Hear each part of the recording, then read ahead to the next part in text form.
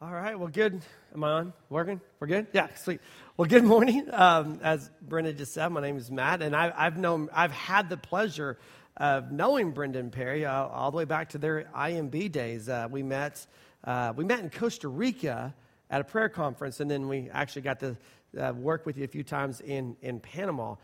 Thank you, Jonathan, for the opportunity to come, and I don't take this lightly, so thank you for trusting me to fill in for you today. Yeah, so my name is Matt. Our organization is Go in the Name Missions. Our primary function, what we do, is church planting and church equipping.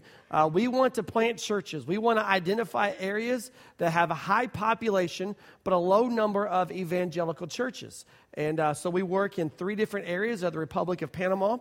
We work in Colombia in 2 different areas.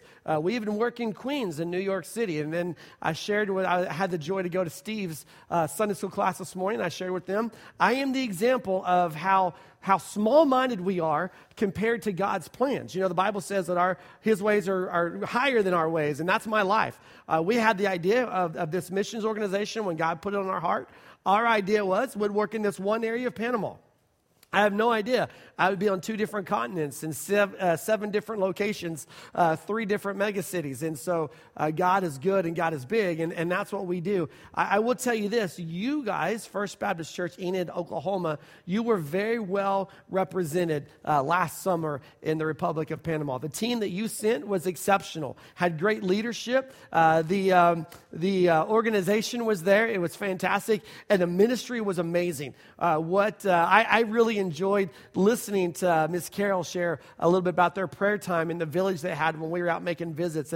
And because I work with so many teams throughout the year, then I sometimes, one team meshes in with another team. They all get combobulated. And just to think back on the things that you guys did and hear those stories of how it impacted you and to know how it impacted the village and there where you guys worked. Your team you were well represented, and the ministry was edifying and glorifying to the Lord. So we do ask for 3 things. Anytime I get the chance to go speak, I ask for 3 things. Our organization asks for 3 things. Typically, my wife and my 12-year-old daughter are with me, but they're both sick, and so they stayed. We're Oklahoma people. We're from Oklahoma City, and they stayed in Oklahoma City, just better safe than sorry type situation. But we ask for 3 things. The first thing we ask any place we go is, would you please pray for us? We want to be, honestly, truly, we want to be the most prayed for missions organization in the planet. We really do. We covet your prayers. If you were to come to me right after the service and say, hey, Matt, what's one thing I can do for you in your ministry right now? I'm going to tell you, pray for us. Please pray for us. I leave in the morning. I've been quote, home since about September 4th or 5th. But I've been traveling, and God is good to give us opportunity to go speak and do this thing right here. But in the morning, I leave to go to Colombia. We work in Bogota, Colombia. We work with Venezuelan refugees. And Wednesday night, we have our very first activity for our 3rd church plant amongst the Venezuelans in Bogota, Colombia. There's 500,000, 500,000 Venezuelan refugees in Bogota, Colombia right now. And so I leave in the morning. And so pray for us. We have all kinds of things to pray for. My wife and I, we have 3 older kids. Our children are in waves. So we have 3 older. Our oldest is 26. And then we have a baby. Well, she's not a baby, but she is to us. You guys, moms and dads, you know what I'm talking about there. Our baby's 12, okay? So we have 3 adult kids out of the house, and then we have a 12-year-old in the house. We just became grandparents in March. Do you know how weird it is to have a 12-year-old child living in your house and also have a grandchild at the same time? It's crazy. So pray for us. We have missions, ministry, logistics. That'll be 33 weeks. This year we did 33 weeks of missions travel, hosting teams for 33 weeks. When I'll come home next month in 33 weeks. So there's a lot going on. So please pray for us. That's the first thing we ask. The second thing we ask is brag. Brag on the Lord. You don't have to mention me. You don't have to mention Go in the Name, but go and tell people, hey, you know what? I just found out today. I knew our church sent a team out to work in Panama, but I didn't know they worked in an indigenous village. I didn't know that they did this. And our church is sending 2 more teams next year. Brag about what the Lord is doing. Brag on God, how God is using your church church, how God is opening up opportunities for you to be a Great Commission church and to fulfill that command that the Lord gave us on the mission field. Just go and brag about the Lord. You don't have to, again, I won't hurt my feelings if you don't mention me, because that's not about us. Everything we do is for the glory of God, right? So pray for us, brag on the Lord, and then here's the third thing. Come on a trip at some point. Come on a trip. I am so thankful. I told Pastor Jonathan this morning, dude, you inherited me, okay? I was here before you came to be the pastor. Thank you for keeping me around. I'm so thankful for that. Come on a trip. You're going to have plenty of opportunities. We're in year number 1 of our partnership with you, and there will be opportunities for you to come in the future. So please do that and see what God can do through you. I will tell you this, the area that First Baptist has chosen, I do have a sermon, I promise, but I will tell you this, the area that First Baptist has chosen to partner in Panama, it is it's hard to describe. I will say this, you're on the front lines of spiritual warfare. It's not an overly difficult place to get to, but it's not a super easy place to get to. Once you get there, you're like, well, I've traveled. You have that I've traveled feeling, but you're working in the Caribbean of Panama, beautiful area. You're on these islands out in the, there's water all around you. I was joking with the mission team this morning that's going to march. Sometimes dolphins come up, and if you get motion sickness, the boat stops so everyone can see the dolphins, and that's when the people who get motion sickness, they're like, okay, dolphins, let's go. But it's a beautiful area, but it is the forefront of spiritual warfare, because you have the influence of Catholicism like you do in all of Latin America. But also you have the West Indies influence, like Jamaica and the area. So you have a Rastafari religious influence there. You have tribal religions there. We work with the indigenous people. The village that we work in, there's a shaman, there's a witch doctor there. And when people get sick and when people are bothered, they go see the witch doctor. You have the cult religions, the Jehovah's Witnesses, the Mormons. They're all right there. And we are working in partnership with you guys to plant a Baptist church in this village. And it is the front lines of spiritual warfare. So no, you guys picked a great area to serve the Lord in, but know that the work is not easy. So you got a team you're sending in March, you need to start praying for them now. If you don't have that name of the 12 people that are coming, if you don't have the names, ask Brenda, ask someone in the leadership team, get those names so you can begin to pray for them now. That said, I want to pray for you, and then we're going to jump into the Word of God for a little bit. Father, we love you. Thank you for this morning. Thank you for the opportunity to be here and to just worship you. Now, God, we ask that you speak to us, Lord. We use this time, use your Word, and make us better for it. In Jesus' name we pray. Amen. So here we go. Matthew chapter 28. If you're a missionary and you go to speak, particularly at a Baptist church, you typically do one of 3 things. You wear a crazy missionary shirt. I'm not allowed to do that. Well, I probably could get away with it today because my wife's not with me, but typically I'm not allowed to do that. I do have the crazy shirts. I'm just not allowed to wear them in public. So you wear a crazy shirt, or you bring some sort of crazy food, or you preach on Matthew chapter 28, all right? So you're getting the last. So we're going to talk about the Great Commission. Why missions? Why do we, as the local church, as the body of Christ, why do we engage in missions? Well, I'm going to talk you through that a little bit, give you some of my thoughts and my background on that. But we got to start in Matthew chapter 28. I feel like for the New Testament church, when we begin to focus on missions, there's 2 key passages of Scripture we look at, Matthew chapter 28, Acts chapter 1. And we're going to hit both of those this morning, and hopefully I don't keep you over time. What time am I supposed to be finished? I didn't ask that question. What time y'all normally...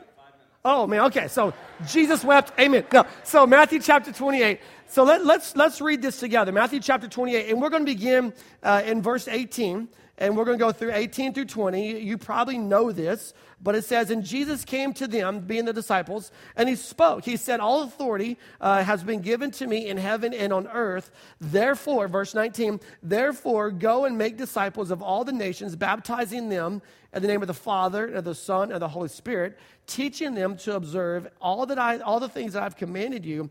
And lo, I am with you always, even to the end of the age. Why do we do missions? Well, I think we start because we do missions because that's what we're commanded to do. That's exactly what Jesus tells us, you and I. All right, he's not just talking to 11 disciples and some other followers. He's talking to you. He's talking to the church. He's talking to the body of Christ. And he establishes himself in verse 18 as the highest authority figure of all time. I think sometimes we skip over this. I'm guilty of this. I pastored a church for 12 years, and I wanted my people to be involved. I wanted them to go. I focus on the action of it, right? It's a verb. It says to go. It doesn't say to wait. It doesn't say to sit. It says to be involved, to go. As you're going, that you're a disciple maker. And so we focus on that, which is really the meat of this passage, but we miss two things, and I'm going to tell you about those two things. The first thing we miss is that Jesus establishes his authority right here. He uses the word all. All authority has been given to me. Not just authority here on the earth. All authority is mine. Jesus establishes himself as the highest authority figure ever. There has never been a higher authority figure than Jesus. There never will be a higher authority figure than Jesus. There's a reason why we call him the King of Kings and the Lord of Lords, right? Because he is ultimate. He is the highest. Then when you get to verse 19, he uses the word therefore. That means it's predicated on something. Whatever follows the phrase or the word therefore, it is predicated on something that's already been established. And what has already been established is that Jesus is the ultimate authority figure. Church, this is so important because it's not just about missions. It's about morality. It's about integrity. It's about our discipleship. It's about the way we speak. It's about the way we conduct our lives. The understanding of Jesus as the highest figure of authority in all time, that is crucial to you and I living a life that is molded on the Scripture and the authority of God. We have to accept that. When the Bible says it very clearly to indulge in, to partake of, then we do. But when the Bible says very clearly not to indulge in, not to partake of, then we don't. We don't argue it. We don't rationalize it. We accept the authority of who Jesus is, and we move our life based on that. This is why we do missions. Because he says, I'm the highest authority figure there ever will be, therefore go. Go make disciples. Why do we do missions? We do missions because Jesus has all authority, and he tells me, he tells you, based on that authority, we are to go and we're to make disciples. The idea here is that you and I make a conscious decision to live our lives on mission. I would love, in Matt's perfect world, we'll charter a couple of jets, and we'll get all of you guys to Panama. That's Matt's perfect world. I would love for that to happen, okay? We would have to work out some accommodation issues, but we can make it happen. But the reality is, Jesus is not going to call all of you to go to Panama. He's not going to call all of you to go to Colombia. Some of you guys, he's calling you to go to school tomorrow. Well, it's holiday, but you get the point, right? Some of you guys, he's calling you to go to work. Some of you guys, he's calling you to go out to the farm. Some of you guys, he's calling you to go right here locally in Enid, Oklahoma. But the idea is as you're going through life that you live missionally.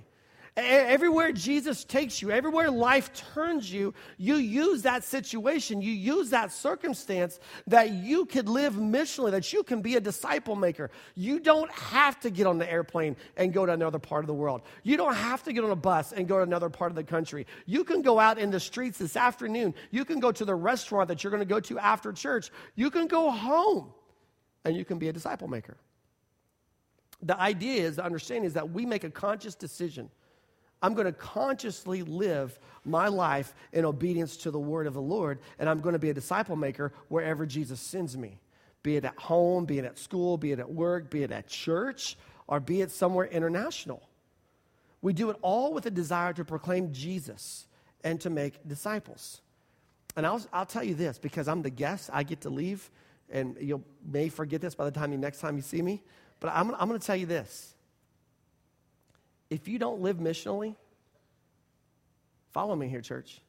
If you don't live missionally, you're disobedient to the word of the Lord. And to be disobedient to the word of the Lord means sin. It is sinful not to obey what Jesus just commanded us to do in Matthew chapter 28. We'll speak it in the plainest of terms. It is sinful not to do it. To be disobedient to the word of the Lord is to be sinful. And we're making a choice, an intentional choice to disobey the word of God if we don't go and share Jesus in the places of the world that he sends us to. So why do we do missions? Well, we do missions because we're commanded to do missions. We're not, we call that the Great Commission. I joke when I talk to people. I was in Bolivar, Missouri 2 weeks ago at Southwest Baptist University, and I got to speak there, and I was telling them, some kid called, asked me a question about the Great Commission. He said, what's your opinion on the Great Commission? I was like, we should do it. It's not the great option. Like we make it the great option. But it's the Great Commission. It is a command from Jesus to go. The second reason why we do mission is because we're to bear witness, right? We're to bear witness of who Jesus is in my life. I can tell you my testimony. I was saved when I was 14 years old, and I was a good kid, all right? I was a good kid. I didn't party. I didn't drink. I wasn't immoral. I was rebellious. I knew exactly the words I could say and the tone of voice I could use to make my mom cry. Like that, I could make my mom cry. That's the type of rebellious spirit I had in me. But everybody at church thought I was a good kid. 14 years old, Jesus changed my life, and it changed who I am. We bear witness to who Jesus really is. In Matthew chapter 28, Jesus tells us to go, right? In Acts chapter 1, he tells us how to go. Acts chapter 1, verse 8, he says that we will bear witness. When the power of the Holy Spirit comes, we will be his witnesses, first in Jerusalem, and then Judea, and then Samaria, and the ends of the earth. Acts 1:8. Matthew 28, here's what you should do. Acts 1:8, here's the instructions on how to do it. We bear witness. Has anybody ever pulled jury duty? Anybody? Yeah? About, maybe 10 years ago, I got to do jury duty at Oklahoma City. And I was so excited because I'm just weird. It was always a dream. I would tell my wife, why do I never get called for jury duty? It was like I won the lottery. The day that little summons thing came in the mail, like, yes, I got jury duty. And my wife says, there's no way they're going to let you on the jury. You're a pastor. Like, oh. Well, they did. They let me on the jury. This girl had stolen some merchandise from a Dillard store at the mall in Norman. And she got caught. And she stole a lot of stuff. Then she chose to represent herself against a public prosecutor. This was a mismatch, all right? I'm going to say this with the understanding that I am, where's the Hackett's? Where's Kevin? Okay, close your ears for just a second. I am a big-time Oklahoma Sooner football fan. Yesterday was a mismatch, right? Not in our favor. All right? That's pretty much how this court case went that I was on the jury duty. This girl gets up, and she approaches the jury. And I'll never forget it. I was just, what? She says this, have you ever wanted something so bad, knowing you could never get it by your own means, and so you had to take drastic measures to get the things you wanted? And I was like, oh, don't do this. No. And she goes, have you ever felt like you deserved something? Like you deserved it, but circumstances in life wouldn't let you have what you deserved? I'm like, stop talking. So the next day, we go back, and the judge is like, hey, guys, thank you for the jury. We don't need you anymore. I was like, duh, right? She basically incriminated herself right there in front of us. A witness bears testimony. A witness provides validity to a statement. The statement is that Jesus changed my life. The statement is that Jesus is King of Kings and Lord of Lords. The statement is that there is one true God. He is all present, all powerful, all knowing. That's the statement. And we bear witness to the validity of that statement based on how we live our lives for Jesus. Based on how we follow the Great Commission. Here's another example. If he is King of Kings, if he's Lord of Lords, if he's Lord of my heart, then guess what? Discipleship's not an option.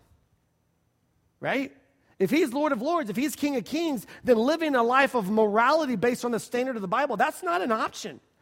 Because if he's Lord, and I have to think about whether I'm going to be obedient to the Word of God, then he's not Lord of me. Because if he's Lord, I follow, I obey. And I bear witness to his lordship based on my actions, not on what I say, not on where I go, but how I do it.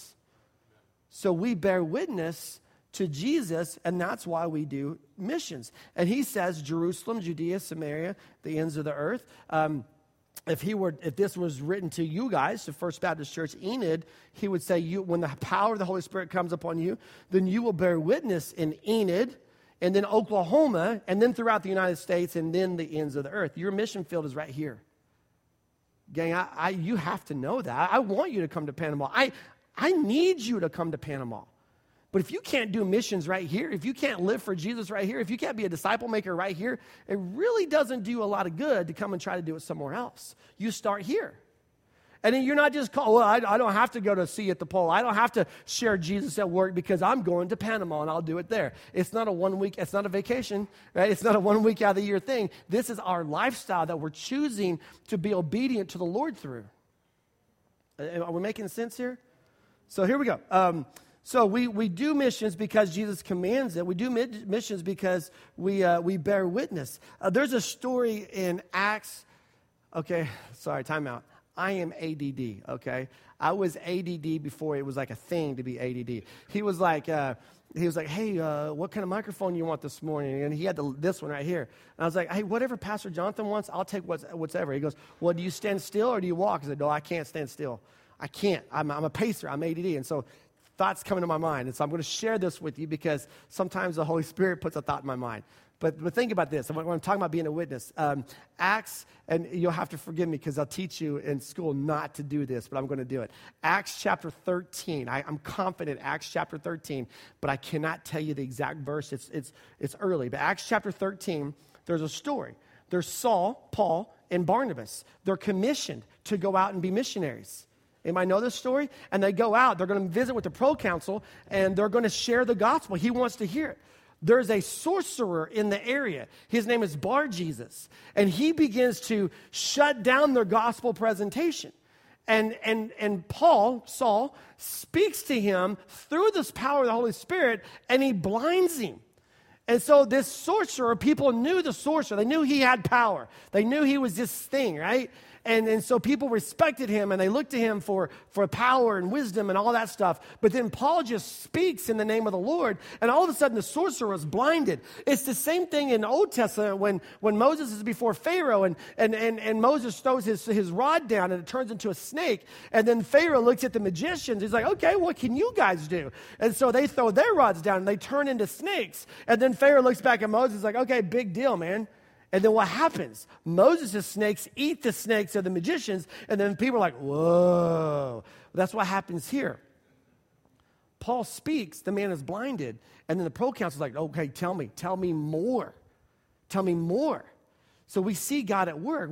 We bear witness to who God is, but we also bear witness to the things that God can do.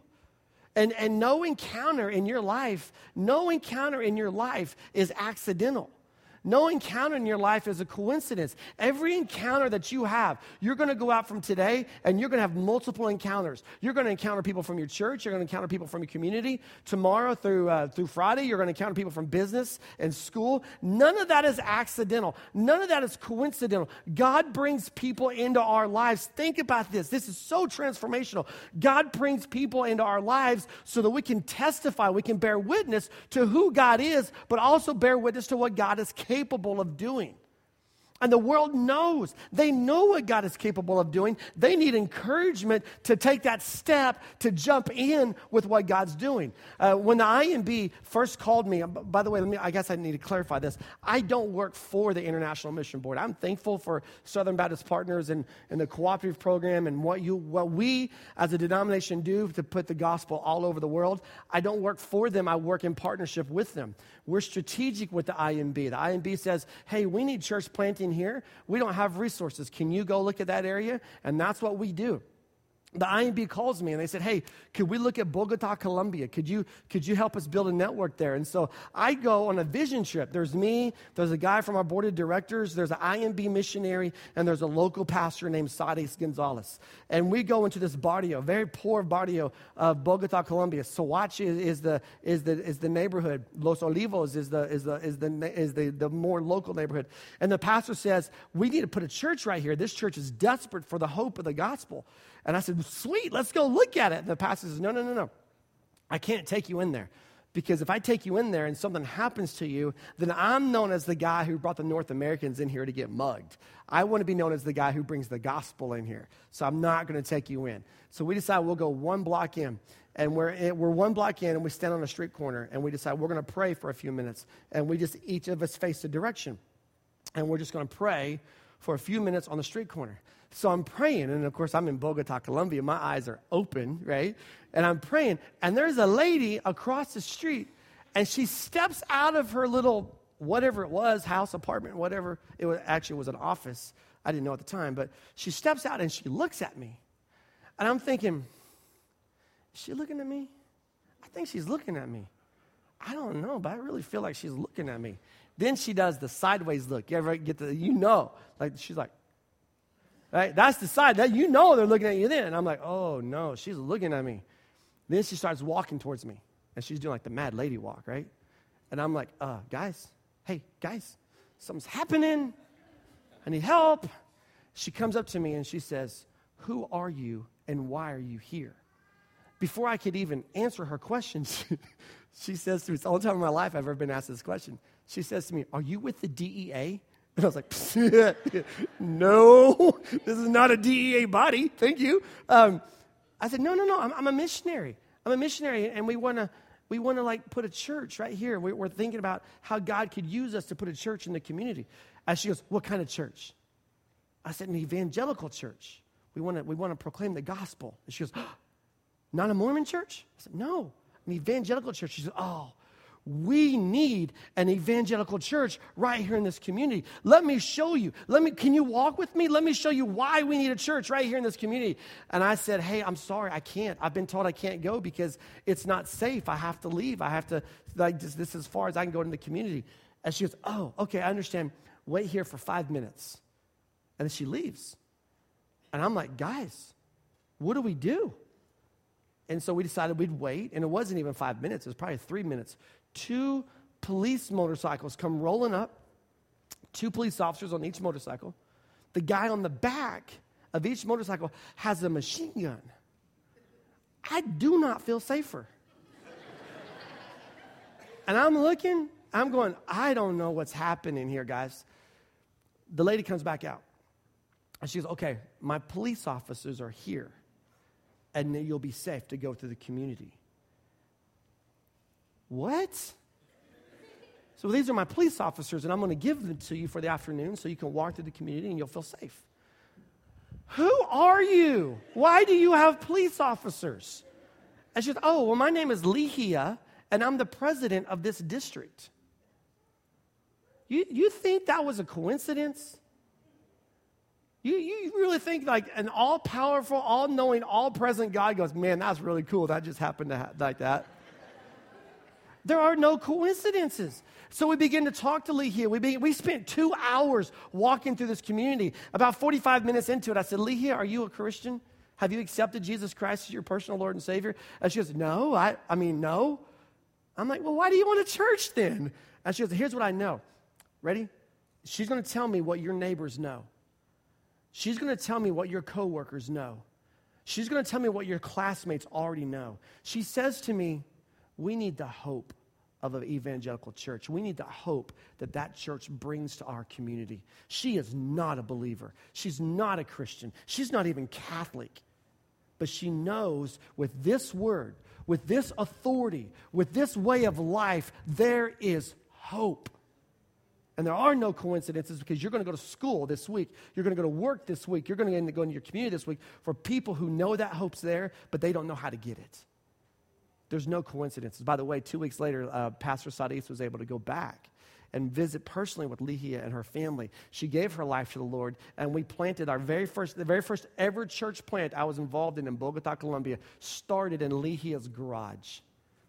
And now it's a fully functioning church that meets in a school. We don't even take teams there anymore because they don't need us. Guys, there's no coincidence. We do missions because Jesus tells us. We do missions because we are to witness. We're to bear testimony. And let me give you the last one real fast. We bear witness because it gives us the opportunity to see God at work. We bear missions because it gives us the opportunity to see God at work. Think about the story I just told you, Acts chapter 13. Think about Paul. Think about Barnabas and what they went through, right? Because here they are. They're commissioned by the church. They're sent out, and the very first thing that happens is an obstacle. And they didn't let them slow it down. They didn't, we can't go here. We gotta go somewhere else because these people don't want us. This one guy is shutting us down. They didn't do any of that. They just said, okay, God, here's what you need to do. And they see God at work. And this is, people ask me, tell me about what you do. What do you love the most about what you do? I travel all the time. I just told Aaron, this year, so what are we, October 9th? This year, I have slept in my bed in Oklahoma City at my house. I have no idea why I own a house in Oklahoma City, but I have slept there less than 4 weeks total this year. I get to travel a lot. And that's what I love because you guys have been on a mission trip. And I told Steve's Sunday school class this morning. You've been on a mission trip. You see God work. Every mission trip has the God story. Here's how God works. And you come home and you gotta believe what we saw God do, right? I get to do that 35 weeks out of the year. 35 weeks out of the year, I get to see people see God at work. And that's so critical. One of my favorite stories, one of my favorite stories is this. We're in Veracruz, Panama, and I got a group of college kids. They're a mesh group, so some of them from Oklahoma City, some of them from Tulsa. I got about 12 college kids, and we go into this community of Veracruz, and it's just, you go outside of Panama City, you cross the bridge over the canal, and Veracruz is right there, Pacific Coast, a little bitty fishing village, not a lot there. I mean, it's one of those places like if you're there, you're either on a mission trip or you're lost, okay? If you're North American, you don't go to this village. And one of the first things we do with every team is we prayer walk. We believe in the power of prayer. We are sold on the power of prayer. And so the very first function every team does with us is we prayer walk. It gives us an opportunity to be open about what the Lord is doing in our lives, and while we're there, it gives us an opportunity to be open about ministry possibilities and opportunities that may be present throughout the week. But it gives also the community an opportunity to see, hey, there's some strangers out here. Why are they here? So we go in with these college kids, and we break them into 3 groups, and we begin to walk through the community. These children, they recognize North Americans, and North Americans are known for generosity. Kids are known for wanting things, right? And so they begin to follow us around, hoping that we'll give them some cookies or something. Now, this is what's amazing. In any culture, kids are kids. They're not different. Kids are kids. This little boy, he catches a grasshopper. So we're going out and we're stopping as we see people on the street, and we're saying, hey, we're going to be working in your community this week. We're here at the local church. Is there any way specifically we can pray for you today? And this little boy behind us, he catches a grasshopper. Now, little boys are little boys, and little girls are little girls, regardless of the culture. So what do you think he's doing? He is tormenting these poor little girls with this grasshopper. He's putting it in their hair, and he's chasing them. And do you think they're quiet about this? No, because kids are kids. So we're trying to pray with people, and behind us, it's like the banshees are coming or something. You know? People are screaming, and it becomes so distracting that we can't hear what they're saying. They can't hear what we're saying. And I looked at the little boy in Spanish. I was like, para, stop, just stop, you know? And he looked at me, he's like, whatever, dude. I don't know you. You're a white guy. I don't even think I've seen white people before. And so he looks at me, and he's like, and like he holds the ground, and like he's not stopping. And it's just the commotion keeps building and building and building. And so finally, I gathered my college kids, and I was like, look, guys, I'll be honest with you. I don't know what to do right now in this moment. This kid has made it impossible for us to do what we came here to do. And I honestly, what I wanted to do is I wanted to throw rocks at this little boy. I did. I am walking in my flesh. There was rocks everywhere. I could have pegged him, and it would have put an end to all of it. Side note, we do not condone throwing rocks at kids on mission trips, okay? As I said, that's what I wanted to do, but it's not what I did. I'm telling these college kids, guys, I don't know what to do. This kid, his name is Aaron McKenzie. He was a student at Oral Roberts University in Tulsa. And Aaron looks at me and goes, hey, why don't we pray about it? It's a novel idea. here we are in a mission trip, prayer walking. Let's just take this to the Lord. So there's 6 of us. There's 4 college kids. There's me. There's a translator. We get this little circle, and we pray. And it was a quick prayer. Seriously, it was like, God, you know what we're trying to do. And God, you know our obstacle. And we're asking you right now, can you remove the obstacle? Amen. Now, when we prayed and we said, amen, you know, the Baptist head bob, you know, you pray, bob, right? You guys are all bobbing your heads, Yeah. So we're like you're the little kid, right, with the grasshopper. We're like, amen.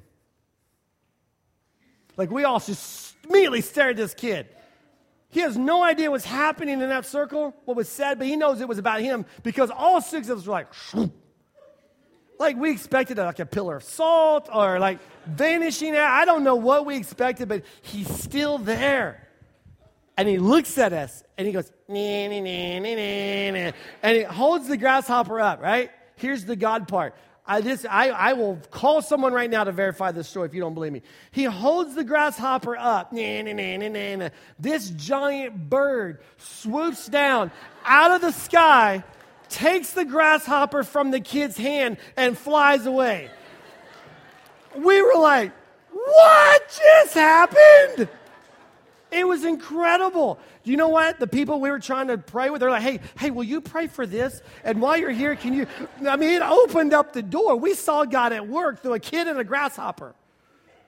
That's why we do missions. Because we see God do things that we don't even look for here in our hometown. When you remember, I'm going to close, I'm going to wind down, I promise. You remember Acts 1:8. We didn't read it, but we referenced it. Acts 1:8, he says, you will receive power from the Holy Spirit, and then you will be my witnesses. It's that power that we thrive on. It's that power that we should yearn for. It's that power that we should desire, not for our benefit, not for our gain, because it becomes addictive to see God at work. And if you don't yearn for that, if you don't long for that, you need to be on your knees saying, God, let me desire that. God, let that be my life. God, let that be my experience. God, let that be my joy. Let me see you do things that empower me. We receive power from the Holy Spirit, and then we go and we witness. And it becomes a part of who we are. You come home from a mission trip, and you are not the same. I didn't know Aaron until June. I met one time before June. I didn't know him. I swear, I didn't know him. Let me tell you, I love Aaron Betts. I love him. I paid him for that. Here's what I'm going to say. Here's what I'm going to say about you. You're different. I didn't know you. No, not like different. Well, Aaron's wife is like, oh, yeah, he is. No, I'm saying, the Aaron that I know, that I met you in June, you're not the same guy who left on that mission trip, right? Your wife is saying, no, he's not. Why? You saw God at work, and it becomes a part of who we are. You don't have to go to Panama for that. You can go home. You can go to school. You can go to work. I'll keep saying that because that's your mission field. But that's why we do missions, because we see God at work, and we see God do things that we had no idea he was capable of doing, and we see God do things through us that we had no idea we were capable of doing. Why? Because it's not our power, it's his. Now, at the very beginning of this sermon, look, I'm closing my Bible. This is the Baptist pastor's way of saying I'm almost finished. I'm going to close it. I'm going to put it right there. You guys have that visual stimulus. Lunch is coming, right? Here we started this sermon by me saying there's 2 things that we don't talk about the Great Commission very often. The first thing is it's a command. It's the authority of Jesus commanding us to do it. The second thing is the very end, the very last part. The very last part of the Great Commission where Jesus says, and I am with you always, even to the very end of the age. Man, we live in a time of uncertainty, don't we? COVID 2020, it changed everything about the way we think, everything about the way we process. And surveys show us that there's two primary reasons that people don't engage in short-term missions. The number one primary reason that people don't engage in short-term missions is because of finances. And I can share with you a lot of stories about how God's provided financial means for people to go. I can share that with you. But the second thing is security. We want to feel safe. We want to feel secure. Jesus says, I am with you always, even to the very end of the age. Guess what happens? If you're on a mission trip and the world ends, guess what happens? Jesus is right there with you.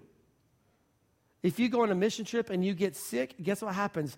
Jesus is right there with you. I don't have to tell you a story about that because I can share with you a promise from Matthew chapter 28, verse 20, where Jesus says it. And Jesus doesn't go back on his word. He doesn't break his promise. He is truthful.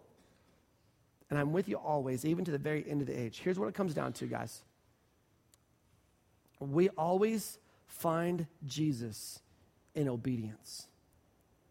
We always find Jesus when we walk in obedience to him. When we walk in obedience to his word, when we walk in obedience to his teaching, when we walk in obedience to his leading us, we find him. We hit those moments in our life where we're like, man, where's Jesus in all this? We hit those moments in our life where I feel like our prayer life is just dull, it's not there, and God's not connecting with us. It's not because God's not connecting with us. We're not connecting with God. And in those moments, what we need to evaluate is not the circumstance, it's not the petition, it's the obedience. Am I walking right now in my life, am I walking in obedience to the Lord? Because we find Jesus in obedience. It's in the disobedience that we struggle in that communication. It's in the disobedience we struggle in that walk. So here's my question for you. I gave you 3 reasons why we do missions. I gave you a challenge to pursue the power of the Holy Spirit and make that a part of who you are. That's either going to resonate with you or it's not. And if it doesn't resonate with you, can I ask you just to evaluate your obedience to the Word of God? This morning, you came into this church and spiritual things are not on your mind. You sat and you thought about other life issues through Sunday school. Or you thought about other life issues through this time of worship.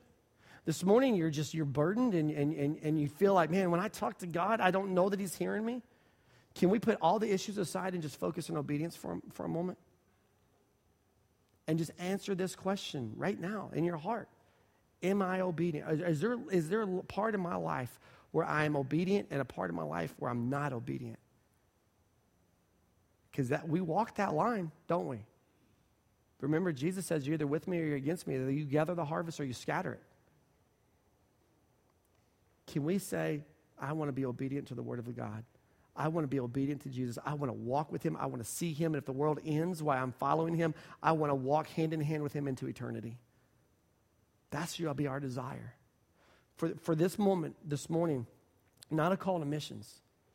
For this moment, this morning, it's a call to obedience. In just a minute, your pastors are going to stand here and your musicians are going to sing. We called this the invitation. Do you know why we call it the invitation? Because you're invited to respond to what the Lord has spoken to you about. And maybe the issue this morning is I'm not obedient. I'm not fully obedient because I don't fully understand what a relationship with Jesus is like. I've got some mixed signals here. There's things that I don't really understand. Man, that's why your pastor is going to be standing right here. That's why your youth minister is going to be standing right here. Or whoever else, they're right here for that moment, for that very reason, that they can help you understand salvation. They can help you understand discipleship. They can help you understand a walk with Jesus. Maybe God's calling you into vocational ministry. Maybe he's saying, I want you to be a missionary. I want you to be a pastor. I want you to be a youth minister. I want you to be a worship pastor. Maybe that's what you're dealing with. They're here for that moment. Maybe you've attended this church and you've attended it, but you've never committed through membership. And there's an obedience issue that God's saying, I want you here, not just as an attender, I want you here as a member. Your pastors are here for that moment. We always, always, always find Jesus in obedience. So as we go into the invitation time, my last thought for you, my last challenge for you is this. We'll talk about missions later. There's ample opportunity for that later. Right now, let's talk about obedience. Are you obedient to accepting Jesus' call in your life to salvation? Are you obedient to accepting Jesus' call in your life to live missionally? Did you walk into this room this morning feeling discouraged? Did you walk in this morning feeling very anxious and depressed? Did you walk in this morning just feeling like I had this heavy weight of conviction over me and I don't know where Jesus is in that? Let's talk about obedience. Let's just focus on it. And if you focus on obedience and just ask the Lord this, and just a second, I'm going to say, ask the Lord this one question. Lord, am I truly obedient? Listen to what he says. And if he says no, you are invited right now in this moment to change that.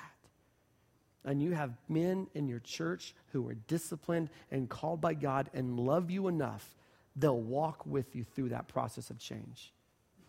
You say, Lord, am I obedient? And he says, yes, thank you for your faithfulness and obedience. Then you are invited in this moment to worship the holy God that you are compassionate and giving your life to.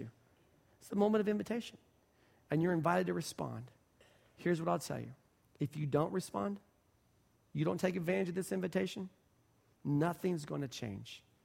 Anxiety will walk out that door with you. Conviction will walk out that door with you. Loss of value and sense of purpose will walk out that door with you. It's all right here, and you're invited to take it. What you do with that invitation is up to you. But I'd love to lead you there. Can you pray with me? As your ministers come forward, musicians get ready, just pray with me. Just with your head bowed in a moment of silence. No one looking around except for me, because I don't want to fall off the stage. No one looking around. Ask God this question. Lord, am I obedient? Lord, am I obedient? God, give us the desire, give us the courage and the boldness, give us the clarity to respond to your answer to that question right now in this moment. God, we love you. Thank you for drawing us together. Thank you for your presence. Now, Lord, give us the ability to take advantage of that. And we pray this in the precious, holy name of Jesus. Amen. Would you stand as our musicians lead us and your pastors come forward? You respond this morning as the Lord leads you.